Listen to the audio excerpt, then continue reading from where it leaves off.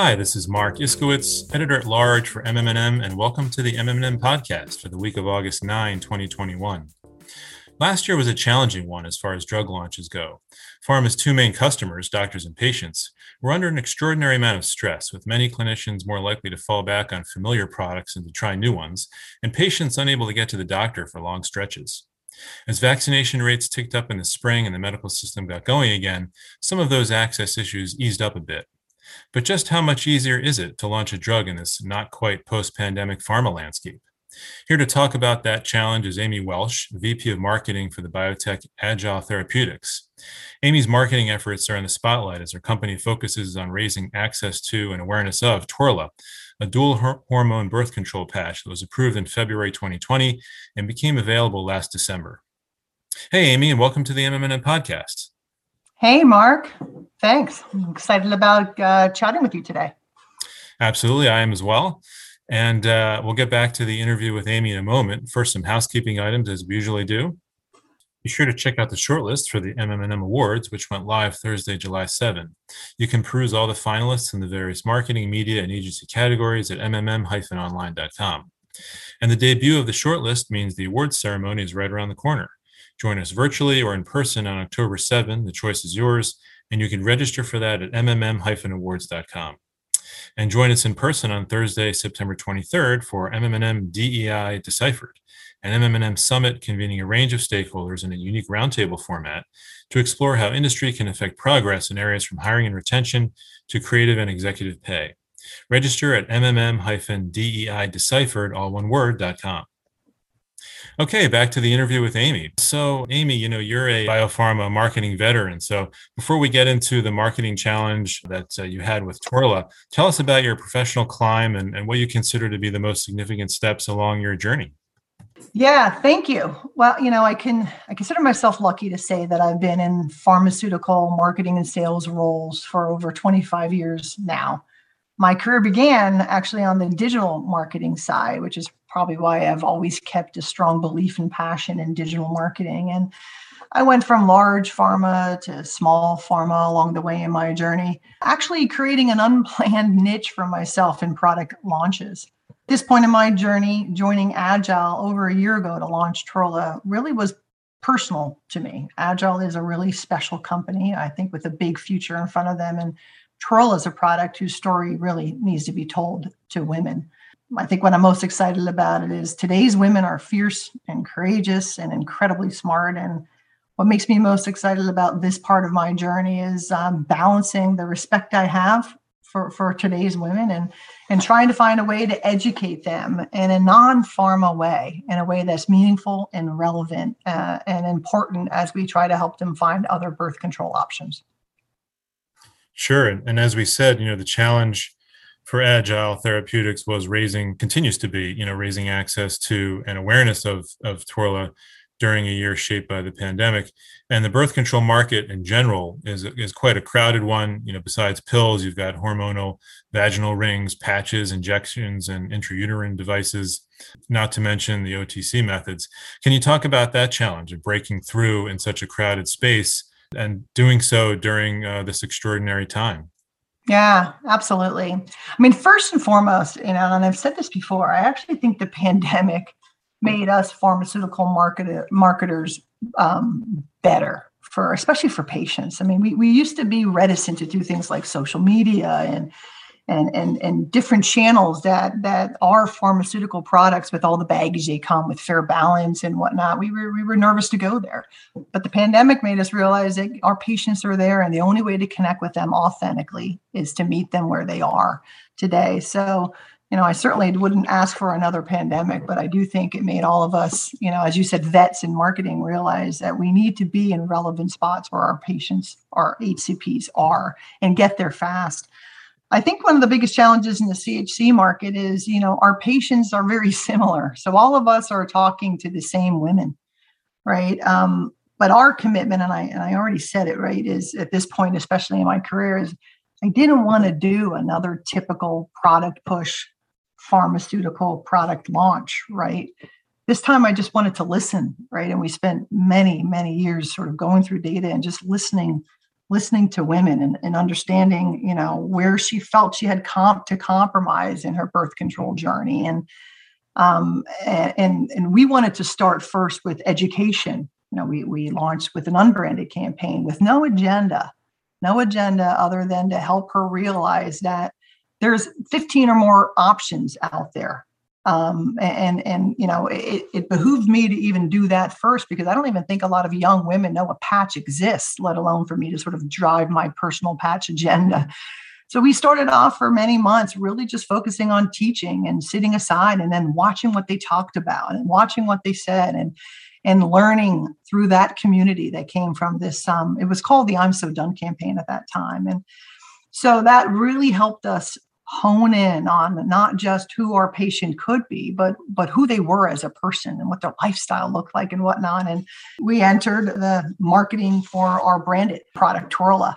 Starting with the unbranded journey made us smarter. And with the branded campaign, now we strive to try to continue that authentic conversation, or perhaps if I can't be a part of her authentic conversation, can I at least be part of her journey when she's having that conversation? So really what we're trying to do is have put a very focused budget against where she is in that meaningful journey, rather than being everywhere. Be very specific and be in those moments of meaning for her, either because she's thinking about going on a contraceptive or she's thinking about making a change. Right. So you started last year with the national unbranded campaign, I'm So Done, which was kind of a nod to millennial women. Yeah. And as you mentioned, the focus was on, communicating to them in an authentic, quote unquote, voice. And it had a heavy social media component, the So Done Club on Facebook and Instagram, where you encourage women to vent their frustrations, as it were, with birth control. What kind of engagement did you get there? The I'm So Done campaign, with its small investment, Mark, truly surprised me with this reach into community it built in just a few months. We had very, very good engagement. And perhaps, you can say, oh, it's because you launched it during a pandemic where women who are so busy, their lives, they had some time to pause and go online and educate themselves. But I like to think that our engagement was also very, very high because we presented content that was without judgment or biased, right? And I think that that's one of the things that we as pharmaceutical marketers need to just sort of do more of, because that's what our consumers and our women, especially in this market, our women, these are young, smart, tech-savvy women. So I think that that's what they saw.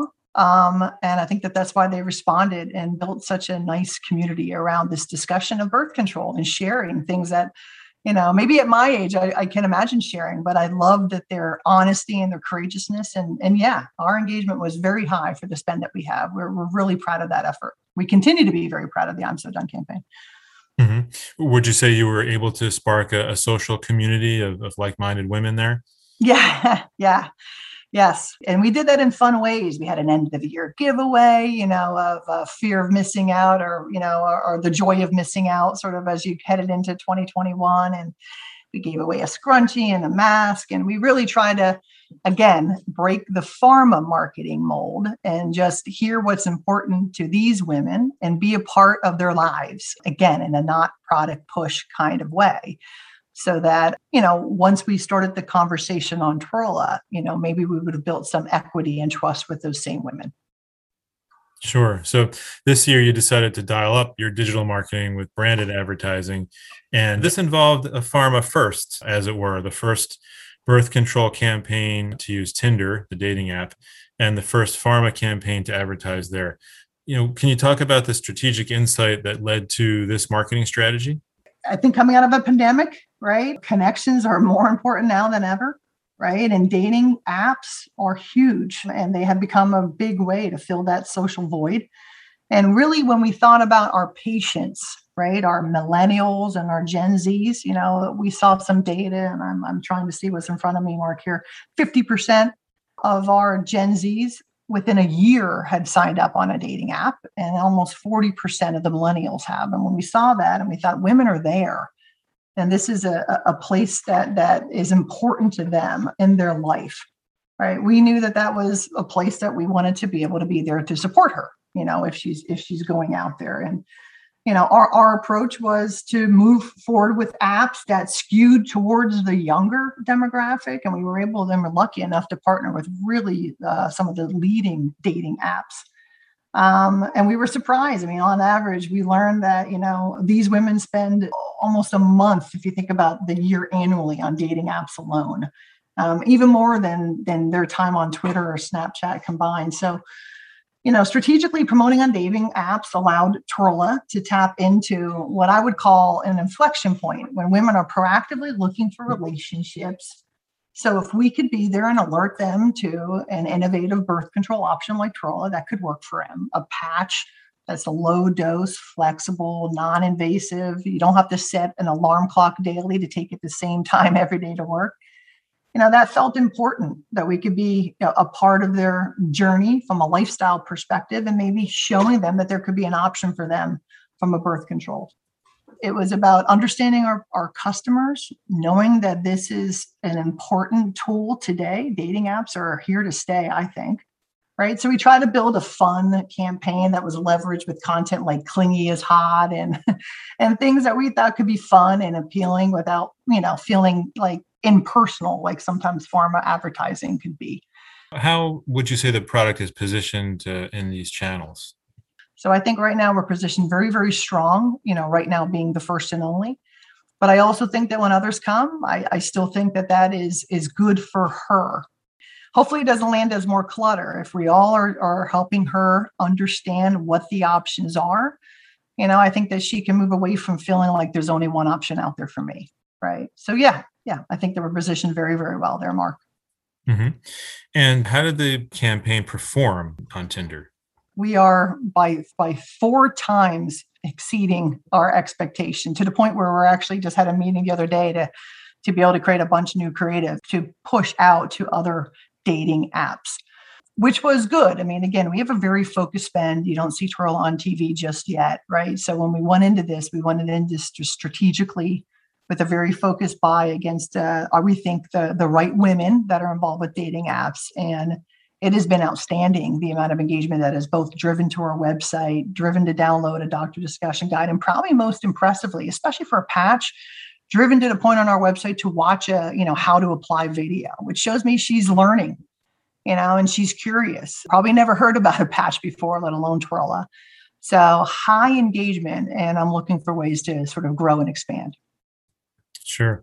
And I would imagine, and because there's a lot of your fellow marketers listening to this podcast, if they were to, mention that they want to advertise on a dating app to their MLR colleagues, said colleagues would probably start, having heart palpitations, sweating profusely. Was it hard to get through MLR? What was the reaction from your compliance company? Yeah, it's good. I'm laughing. Although you can hear that, you can't see that, but it's true. If I've learned anything over my many moons of being in pharmaceutical marketing is the power of early enrollment for productive alignment. So yes, when I first got all of the insight and we realized that dating apps are meaningful for our patients, our women are there, and so we want to be a part of that. The first meeting I had was with our MLR and compliance team to see.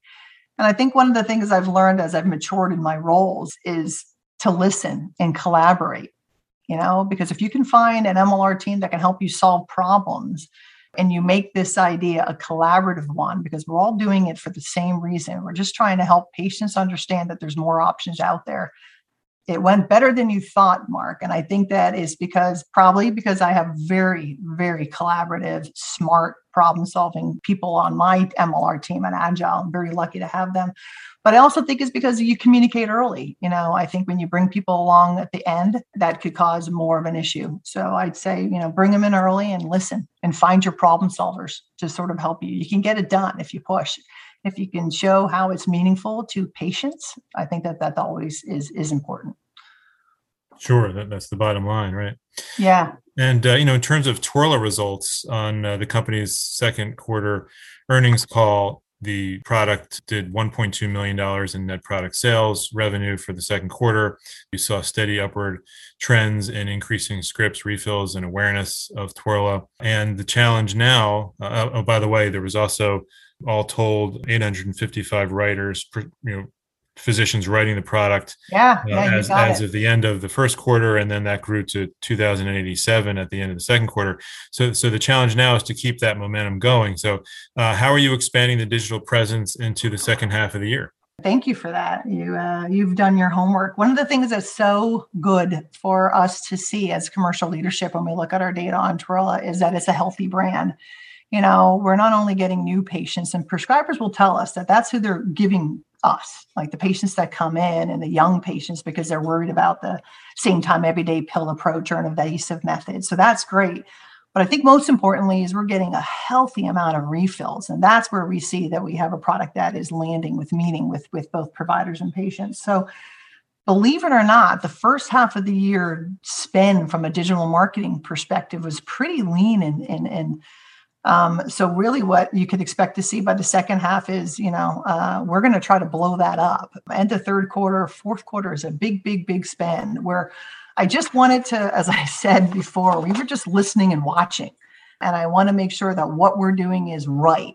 So I think the first couple of months taught us that. So now we're going to move into even more meaningful channels like telemedicine partners. We took a lot of time to understand who's right for Torella, who's right for our patient. And we look forward to sharing a couple of good announcements there. We're looking to get on Spotify. I think that could be another innovative channel for pharmaceutical marketing. And we were able to block and tackle, and I hope continue to save first place there. That should be coming soon. We're going to choose relevant and meaningful influencers and just really build up our presence and ensure we are where she is when she's learning and choosing and making a decision. We just want to, again, always be a part of that consideration set. Patches are new to young patients. So there's education and there's patience. But the back half of the year, Mark, I hope you see some exciting things because they're all planned and there's a big push coming out for Torella for our patients. Mm-hmm. And, if millennials and Gen Z women were the thrust of the campaign earlier on, are there plans to kind of expand the target age group?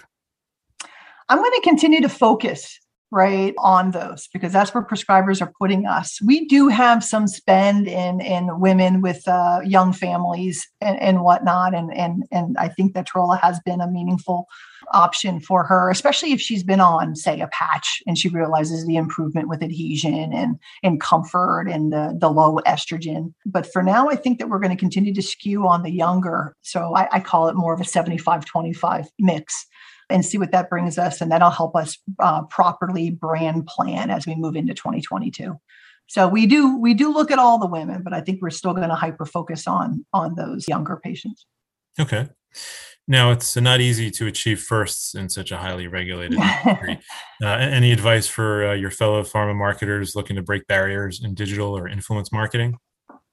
Yeah. I as you asked that, I'm thinking about that. I'm trying to take that seriously. If I think about me and the mistakes I've made, I talked about it a little bit when you were asking about MLR, is really listen. If we can, as marketers and commercial team and pharmaceuticals, really just, is it worth the fight? Is what you're trying to get first at important for your customer? And if there's data to prove it, well, then that's priority one. And then if you can bring your stakeholder around, and it's not marketing trying to do something flashy or sales trying to have an only message or a best message, if this is really something you're trying to do because it's important to the patient, then I think that makes alignment better, easier. And then you work and you find, as I said before, you find your problem solvers, the people that can help connect you with the people that can help you move the mountain that needs to be moved, right? And no idea is executed by one person. It's always a team. So, bring it to all of the internal stakeholders and listen, and don't think that you know best. Work together, collaborate, and make it happen. And that means you might have to make a compromise here or there, but compromises allow you to build insight and data, and then you can do it differently and along the way. I think sometimes when I was younger, I'd push because I needed to get it out there, but I could have listened and I could have waited and I could have done it better. So I just think it's, understand your peers. You're all doing it for the same reason, but the main reason should be your patient. that's first, and it's not because you want a good press release for your company or you want this, you want to be able to say something flashy to provider, but if it's truly for the better of the patient, I think that helps alignment in a big way. At least it did for some of the stuff that we're going to be first on this year for Twirla. Patients first. Sure. And speaking of patients first and making it easier for them to access the product, Yeah. do you have or are you planning a telemedicine pharmacy integration? Yeah, that's been something that's critically important for us. And we've been taking our time, Mark, for over the last 6 months, really trying to figure out it's important, it's here to stay. That's one of the other things I think the pharma marketers had to get smart on during the pandemic. It's there. A lot of the telemedicine providers, when it comes to branded products, how do we help them realize that, things that come with PAs and a little bit of burden rather than the ones that really just truly offer generics to the patient, take time for them to build different systems to support. So, I'm very confident that in the next month or more, we're going to be able to share with you and the rest of the industry, some agreements on telemedicine, because it's critical. It's critical for the student that's sitting in a dorm room that maybe just wants to go direct, right? It's critical for many people, especially women in today's CHC patients in their busy lives. So absolutely. Okay. And I usually ask this question, but can you tell us which agencies you're using for the digital campaign? Yeah. Our digital agency that has done everything that we've talked about today is Heartbeat Ideas. I will also say, though, that a lot of the creative that you've seen from Twirla, we call them our Twirla women that are on our website, and we put them in some of our creative band ad units, comes from a company right here in Philadelphia called Leveling. Okay, super. It's interesting that despite COVID-19, or perhaps because of it, you've been able to spark these conversations and do your best to make sure that birth control patches are a growth area in the greater, hormonal contraceptive market. I agree. You know what? It won't be for everybody, but I just want to make sure she knows it exists, right? And she can see what Twirla could offer her life from a flexibility perspective. And I think that we're doing it slowly but surely. I think that, it starts with just making her aware of all of her options. So I think despite the pandemic, we're all doing a great job in pharmaceutical marketing, because I think we're all listening a little more and we're all choosing channels that are meaningful and relevant to our customers. It's had some interesting effects on the industry. Absolutely. Yeah. Well, thanks again, Amy, for joining us. This was really fantastic. Absolutely, Mark. It was such a pleasure. Thank you. Of course. And if you enjoyed this episode as much as I did, please give it a like. It helps others discover the show. And be sure to subscribe wherever you get your podcasts. Well, that's it for this week's show. This has been Mark Iskowitz. We'll see you next time on the MM+M podcast. Take care, everybody.